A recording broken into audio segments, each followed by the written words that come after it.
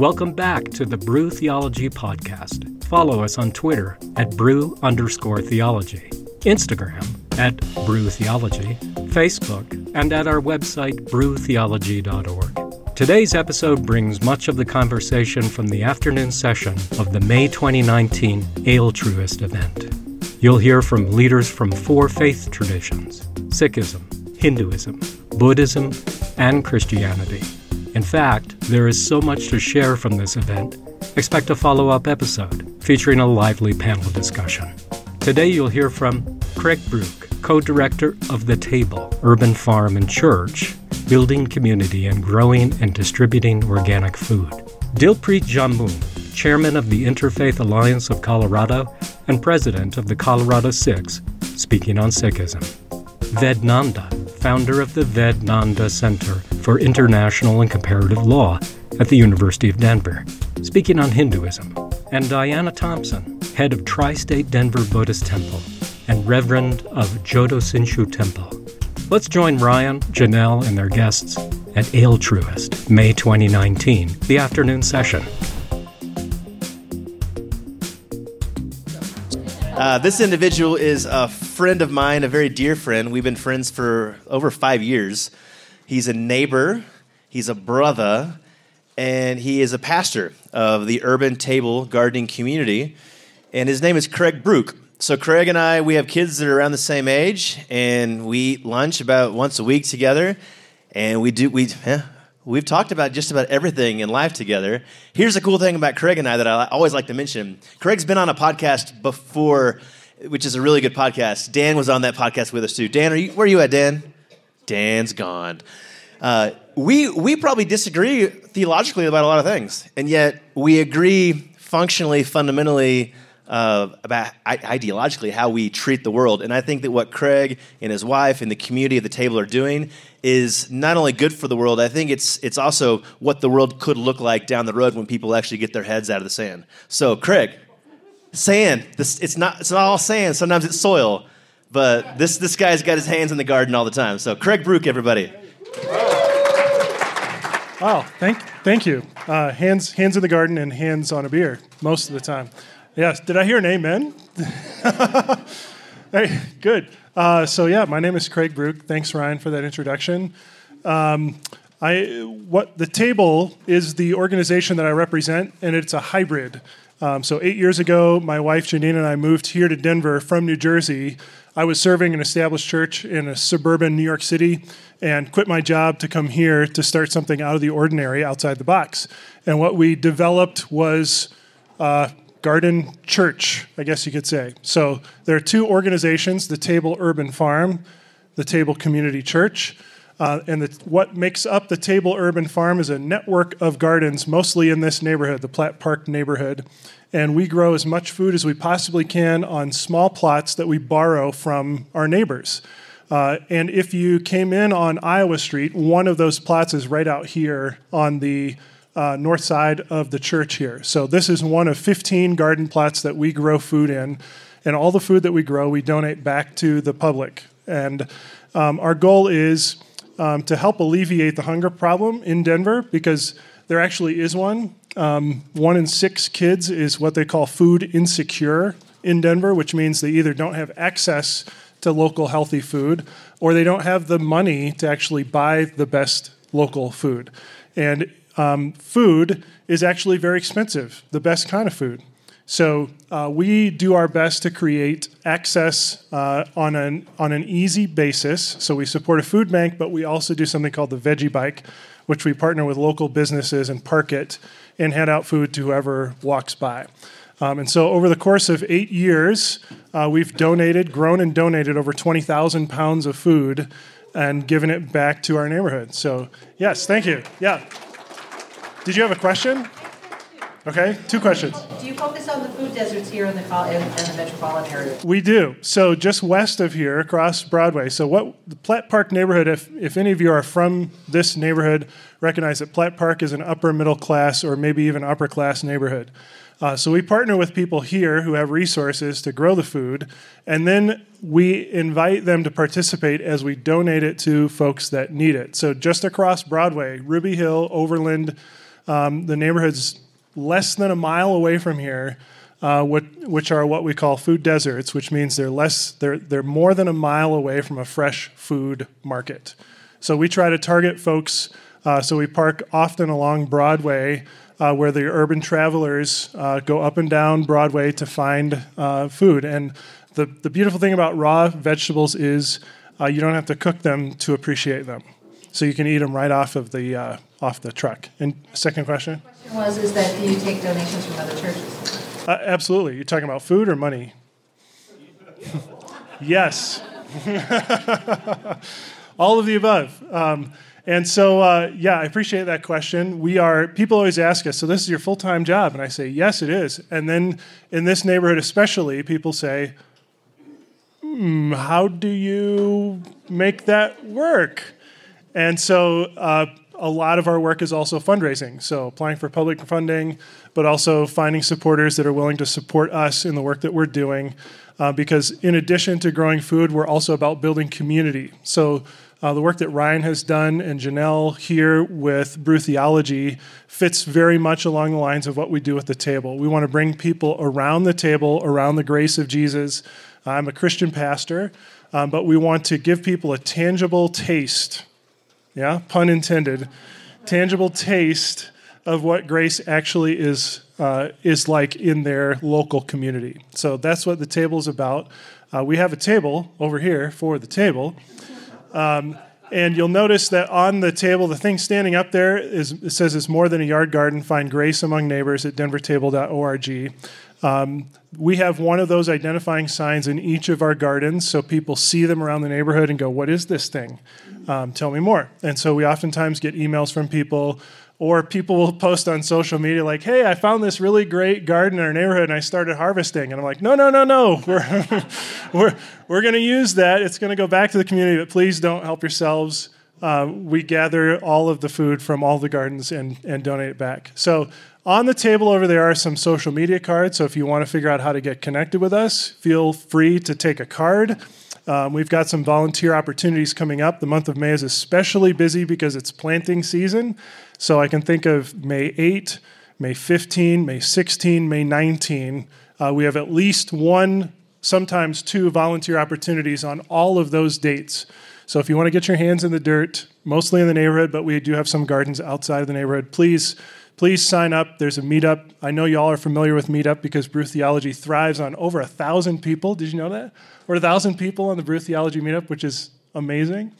And then there are also some freebies. So we got some salad tongs over there that are made out of bamboo. So help yourself. We've got many. So if they're gone, there's a bucket under the table with a whole bunch of them in there. And just appreciate y'all and your love for community and your love for interfaith dialogue and your love for one another. And I hope that you enjoyed the dinner as well. That's all.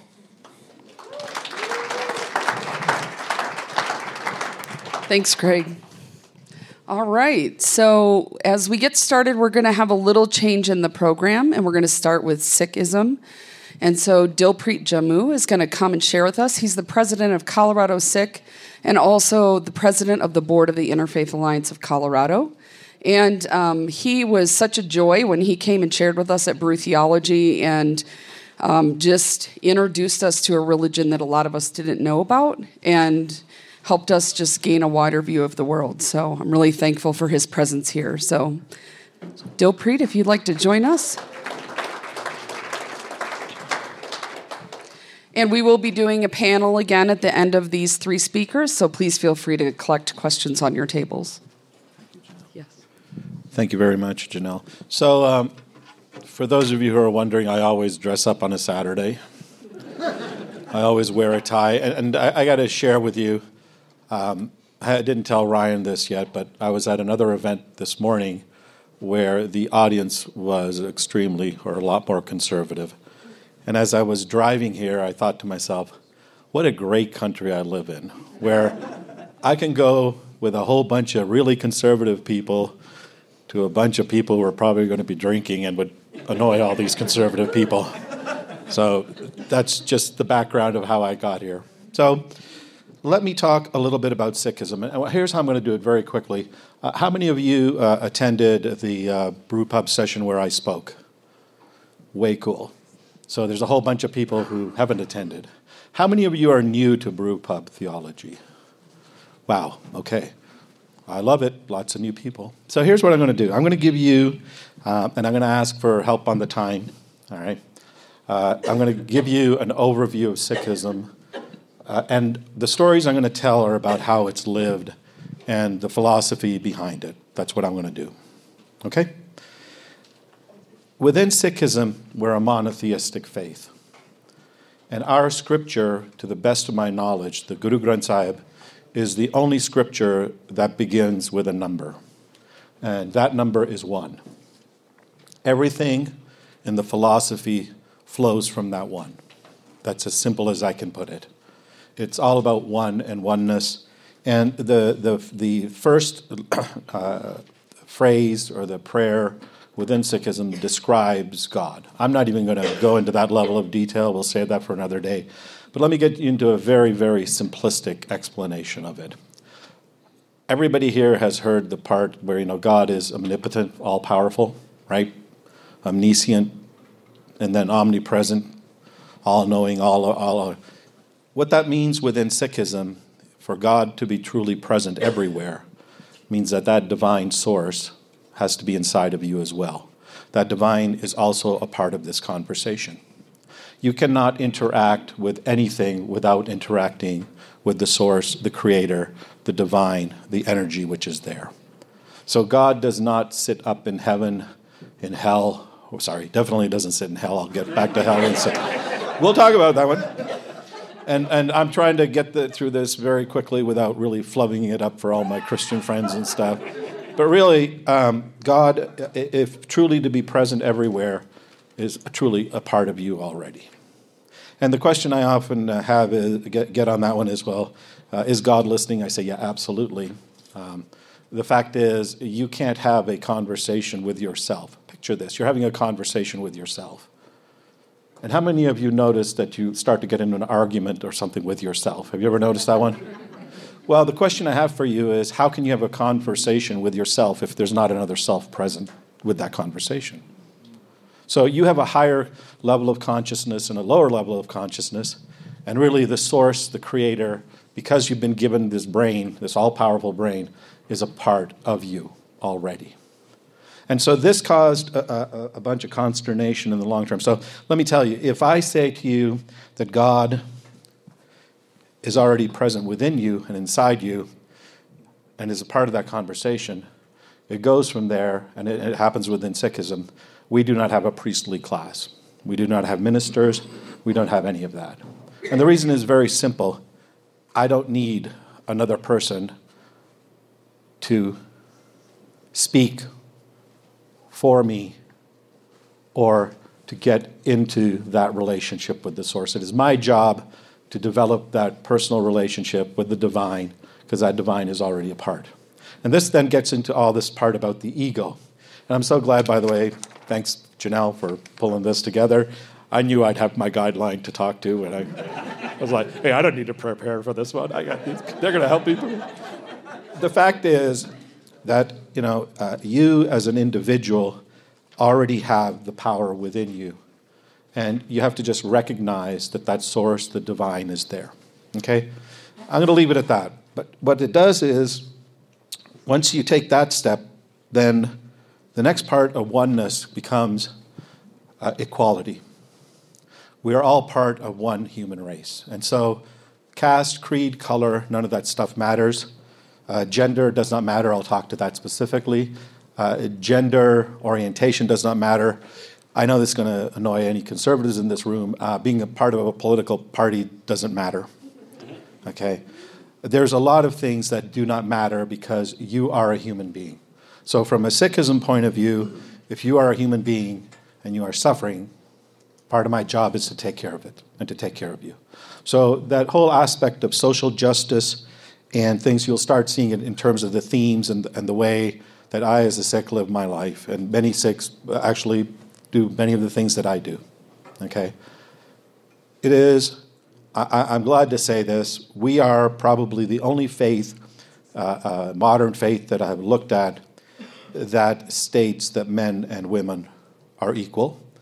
That was codified right from the start. It's found in our scriptures. It is a fact that in our belief structure, we believe that women can lead services and have. Women are equal in terms of the spiritual aspect as well as anything temporal. So I tell my daughters, I got 2 daughters, and I tell them, I said, you can be whatever you want to be. Just go work your tush off. That's how it works. Very simple. Okay? And that brings me to some of the other parts of the philosophy, which is the entire aspect of sharing with others. All right? That brings me to the concept of Lungar. How many, I know a couple of you have heard the concept of Lungar before. I'm just going to jump right into it. Lungar rhymes with the hunger. And it is a free community kitchen that is found at every Sikh house of worship. At the larger ones, they run 7 by 24. The Lungar was put in place and was institutionalized at a very early formation of our faith, and it was there for purposes of equality. You will sit with people who you have never met. Your caste doesn't matter, your creed, none of that stuff matters. And the Lungar will serve in modern day times now. The Sikh press has done the analysis, and their estimate is that every single day the Sikh community does about 6.5 million free meals. That works out to 2.2 billion meals every single year. And that is all done through donations, that is all done through the word seva, and that is all about generating equality, taking care of hunger, making sure that people are taken care of. And the way I like to put it is, it's pretty tough to think about God if you got an empty tummy. Okay? So the entire spiritual aspect, the equality aspect, all of that comes from the Lungar, and it's a part of the philosophy. Now that brings me to one more topic I'm going to talk about, and I'm going to try and keep it under 10 minutes, because by the way, I enjoyed that Q&A format. I've always enjoyed that. The last aspect is the service and the seva. Okay. Seva means service, but here's the interesting thing. In our faith tradition, we have what's known as giving as well. It's called daswan, meaning you give 10%. And no one's ever clarified for me, by the way, whether it's 10% gross or net. And I'm going to go even one step further because there's taxation, and I'm looking for rationalization, so I'm with you on this one, right? But really, it is about giving back to the community in terms of seva, because you have wealth, you have created wealth. It is through grace that you are given opportunities, and now what do you give back to your community? So here's the neat thing about seva, and the aspect that I really like. Seva is about engaging with the service. It is not about tossing alms to the poor, and I'll use that example. It's not about tossing food over the fence to the poor person, because that is that becomes a relationship where you are elevating your level of power relative to the individual. Seva is about getting into the trenches. So seva is found at the gurdwaras, it's found in other places where you get into the trenches and you are there to support the community and to support the people who are around you and build community. Okay? So we got the God part taken care of. Okay? We got the service part taken care of. We got the Lungar, we got no priests, we got equality for women and gender equality, you got all that stuff. The questions that often pops up is, how do I become one with the source? So earlier I was joking about heaven and hell, but here's the serious part of it. Within the Sikh tradition, there are countless heavens and countless hells. Countless heavens and countless hells. So in your journey through life, they are all part of temporary states. And I've used this example before. I'll use it, and you've all been there, and that's why it's going to resonate. You go to a show, a movie, whatever. You're there with a friend. Your friend is miserable. You're really having a good time. One of you's in heaven, the other person's in hell. And it is a temporary state. And so the same is true in terms of our life journey as we're going through. We are all in part, we are always going through ups and downs, suffering and so on, and these are all temporary states. Within Sikhism, there is no eternal damnation. because it is onward. It's always a spiritual journey. And so there's plenty of room. And the way I like to put it is the source, the creator, if that source is all-knowing, then he or she already knows what you're doing. You don't need to worry about it. Okay? And is already aware of what you are or what you are not, to put it that way. Okay? So that sums up everything I want to say about Sikhism for now. And I'll be happy to take questions. I believe I'm giving back 3 or 4 minutes. So on to the next speaker. Thank you.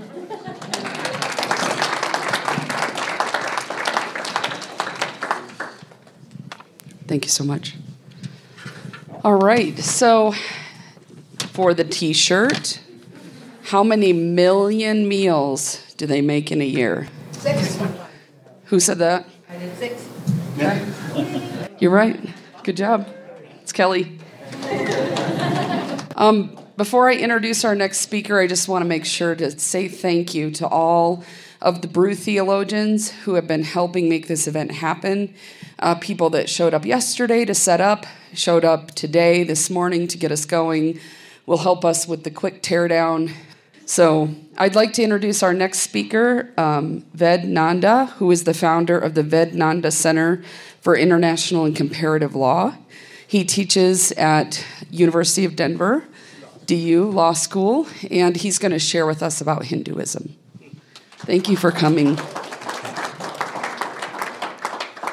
Dilpreet has set a good example, so I won't take more than 10 minutes.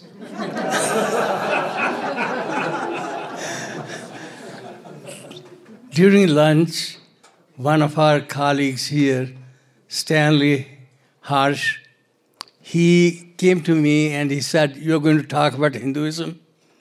And I said, "Yes." And he said, "How can you?" He didn't say that. But he said, "It's such a complex religion." And he is a former diplomat. He has his house in Bali. And how many of you have been to Bali? Anybody? Wonderful. There's another one behind you. And 3 of us. And Bali is absolutely gorgeous, beautiful. Do go there if you have the opportunity to. And it is a complex religion. And to talk about it in 10 minutes, I can say anything. And Ryan began by saying namaste.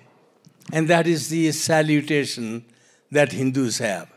And that namaste simply means the divinity in me greets the divinity in you. And I'm bowing to the divinity in you through divinity in me. And meaning thereby that all human beings, they are part of that divine. And so Hinduism does not have any feeling and any thinking about sin or evil. And so God is great. We have people who have been to a temple, Hindu temple. How many of you have been to a Hindu temple? Many of you. And you have seen there are many, many deities there. And at time, people talk about Hinduism as a religion that is worshipping idols. Because these are deities, they have got faces, they look like human beings. And the point simply is that for Hinduism, all those deities are simply manifestation of God. And in different ways, you and I may be able to think about something that's abstract and can relate to it. Dilpreet said, everybody said, God is omnipresent, omniscient, and all those wonderful things everywhere, and in you, in me. But at the same time, when you think about God and relate to it, sometimes that all pervasive, all everywhere, you can't relate to it. But we can relate to something that we can recognize, and so those deities simply tell you about the qualities that a person has, and God has all those qualities. So that is one thing that I thought I might mention to you. About Hinduism, a couple other things that I should say, because many times you hear that there is a caste system, and that caste system is very rigid, and that caste system is the one where there are people who absolutely have no way to have their own say in the world. And that caste system today still is oppressive, is present, not in cities, but in many rural areas. You go around and still you find that people who are called Dalits or who are people untouchables and they are not treated well. But I simply want you to know that as you go back in Hindu scriptures and Hindu thought, because it's a religion that is 10,000 years old, oldest religion. It has got absolutely nobody who founded it. It has no dogma. It has got, I sent a note to Ryan and said there are no tenets, or basic tenets. And there was a question mark. That question mark didn't come. But the point simply is that there are many people who feel that Hinduism simply is a way of life. It has got no founder. It has got no book. It has not got simply one or two principles. It has got plenty of them. People who believe in God, people who don't believe in God, people who believe in an abstract God, people who believe in a God that is creator, a God that is maintains, a God that destroys. And that is the kind of trinity in Hinduism that you can see. Let me take a couple more ideas about Hinduism, and then I'll simply, later on, any question that you might have, I'll answer them. In Hinduism, they feel that there are 4 kind of aims of life. It is dharma, arth, kam, moksha. The salvation of any person.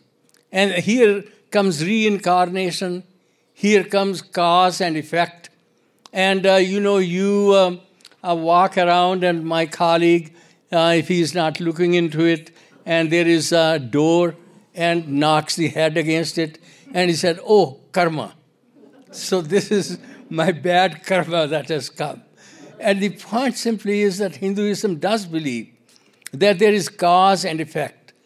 And every cause is going to have an effect. And over a period of many lives probably, that the salvation, I have divinity, part of that divine, but to reach him, I am not the one who is simply fatalist. What I do, what I think, it's going to have an effect. And that is how Hinduism believes that over many, many lives probably, finally you have to reach moksha. And that is the salvation, finally reaching God. And then there are dharma. It is your duty and living a good life. And that is really where many people feel that in Hinduism, there are no basic tenets because it's just simply way of life and asking people to live a good life. Not even a congregational religion. There are temples, beautiful temples, you go there.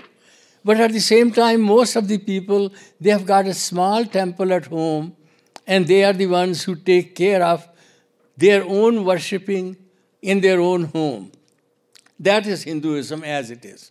Now, one thing that I want to mention to you, and that is that Hinduism believes not a slogan, not a dogma, but it says, Sarve bhavantu sukhina, sarve santu niramaya. And that is that the entire human race is one family, Vasudeva Kutumbakam. And in that family, if there is one person who is sick, the entire family grieves. One person is happy, all of us are happy. And then here, there is, at the present time, there are extremists in Hinduism also, as in many religions. And over a period of 10,000 years, there have been so many different glosses, so many different interpretations. And therefore, when you think about Hinduism, and you listen to people about Hinduism, there are many different ways that they might describe it. So, what does that mean, that the entire human race is one family? What it simply means is that when there are differences, and here we talk about diversity, that you do not simply say that I tolerate differences. Toleration simply means that I'm superior to you, I'm tolerating you. And more than 100 years ago, one of the sages from India, Swami Vivekananda, came to Chicago and talking about it, and he said, brothers and sisters. And then, people were not at that time accustomed to that kind of salutation. And they were startled. And he said, I feel that way. You're all my brothers and sisters. And then here, then the point simply is that he said, no toleration, acceptance. Not simply acceptance, but respect. Respect for all differences. And that is where Hinduism feels very, very strongly that sarve bhavantu sukhina, sarve santu niramaya. That all around the world should prosper, everybody should be happy. Differences ought to be celebrated, differences ought not to be the reason for discrimination, and goodbye.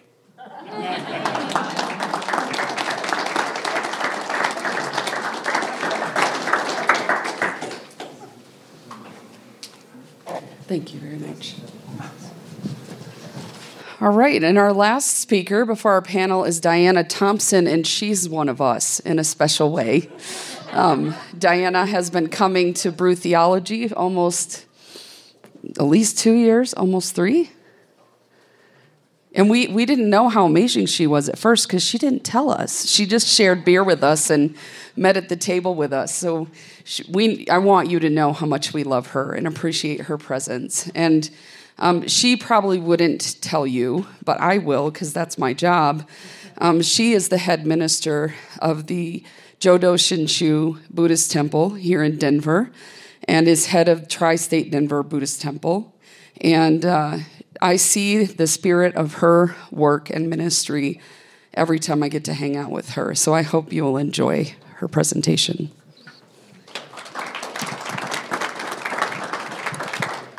Okay, I feel a lot of pressure on me now because that was a really solid introduction. Thank you, Janelle.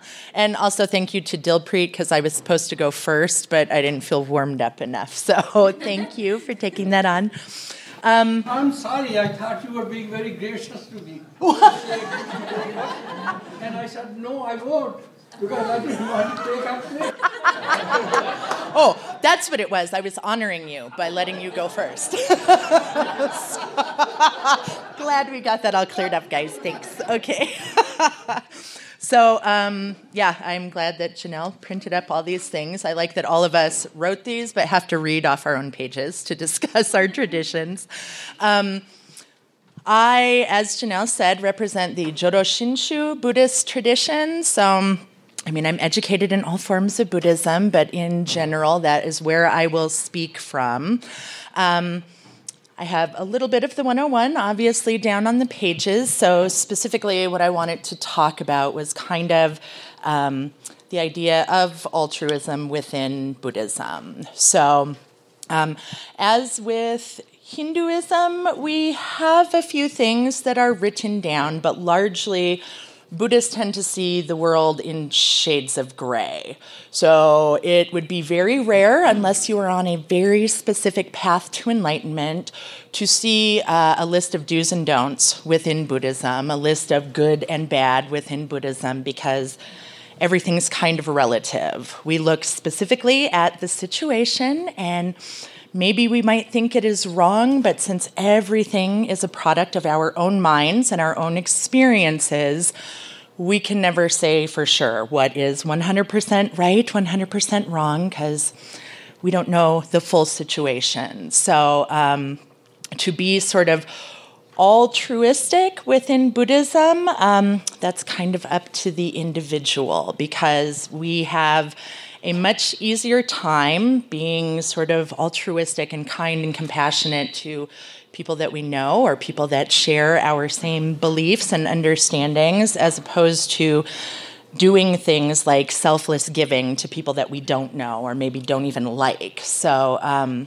for Buddhists, when we talk about that, we talk about the idea of compassion, but there's a difference there in the large compassion that it was contained within fully enlightened beings, people or beings who can be totally compassionate, totally altruistic, because they have made this long commitment and they have done all of the correct practices, and so they have the wisdom. But we as human beings contain only small compassion. We have the ability to be kind and to be helpful, and we do have a few maybe not specific tenets, but suggestions within our text that say that we should give to others, we should do our best to speak kindly and do kind things, but over all of that is the reminder that we ourselves are imperfect, and so even if we do something kind, compassionate, or we think it's altruistic, it might go real bad.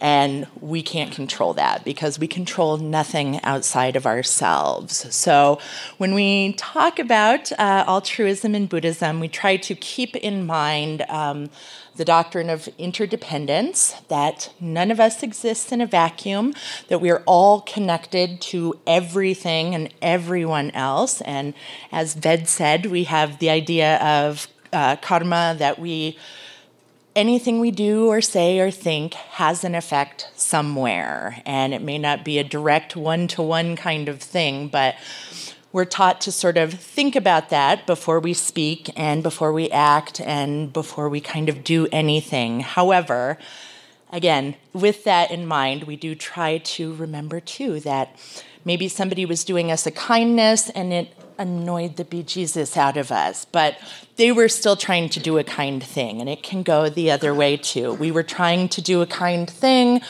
and it went really badly, but that doesn't mean that we should stop trying to do those things and stop trying to maintain that sort of mindset of interconnectedness, that we do our best and we need to keep moving. Otherwise, our little link in our chain becomes very, very weak, and we can't hold others up if our link is not strong. So, was that 5 minutes? That's what I was going for. I was going to do the 5-minute one. So, yes, and obviously, if you have questions, we'll have the panel after that. So thank you for having me today.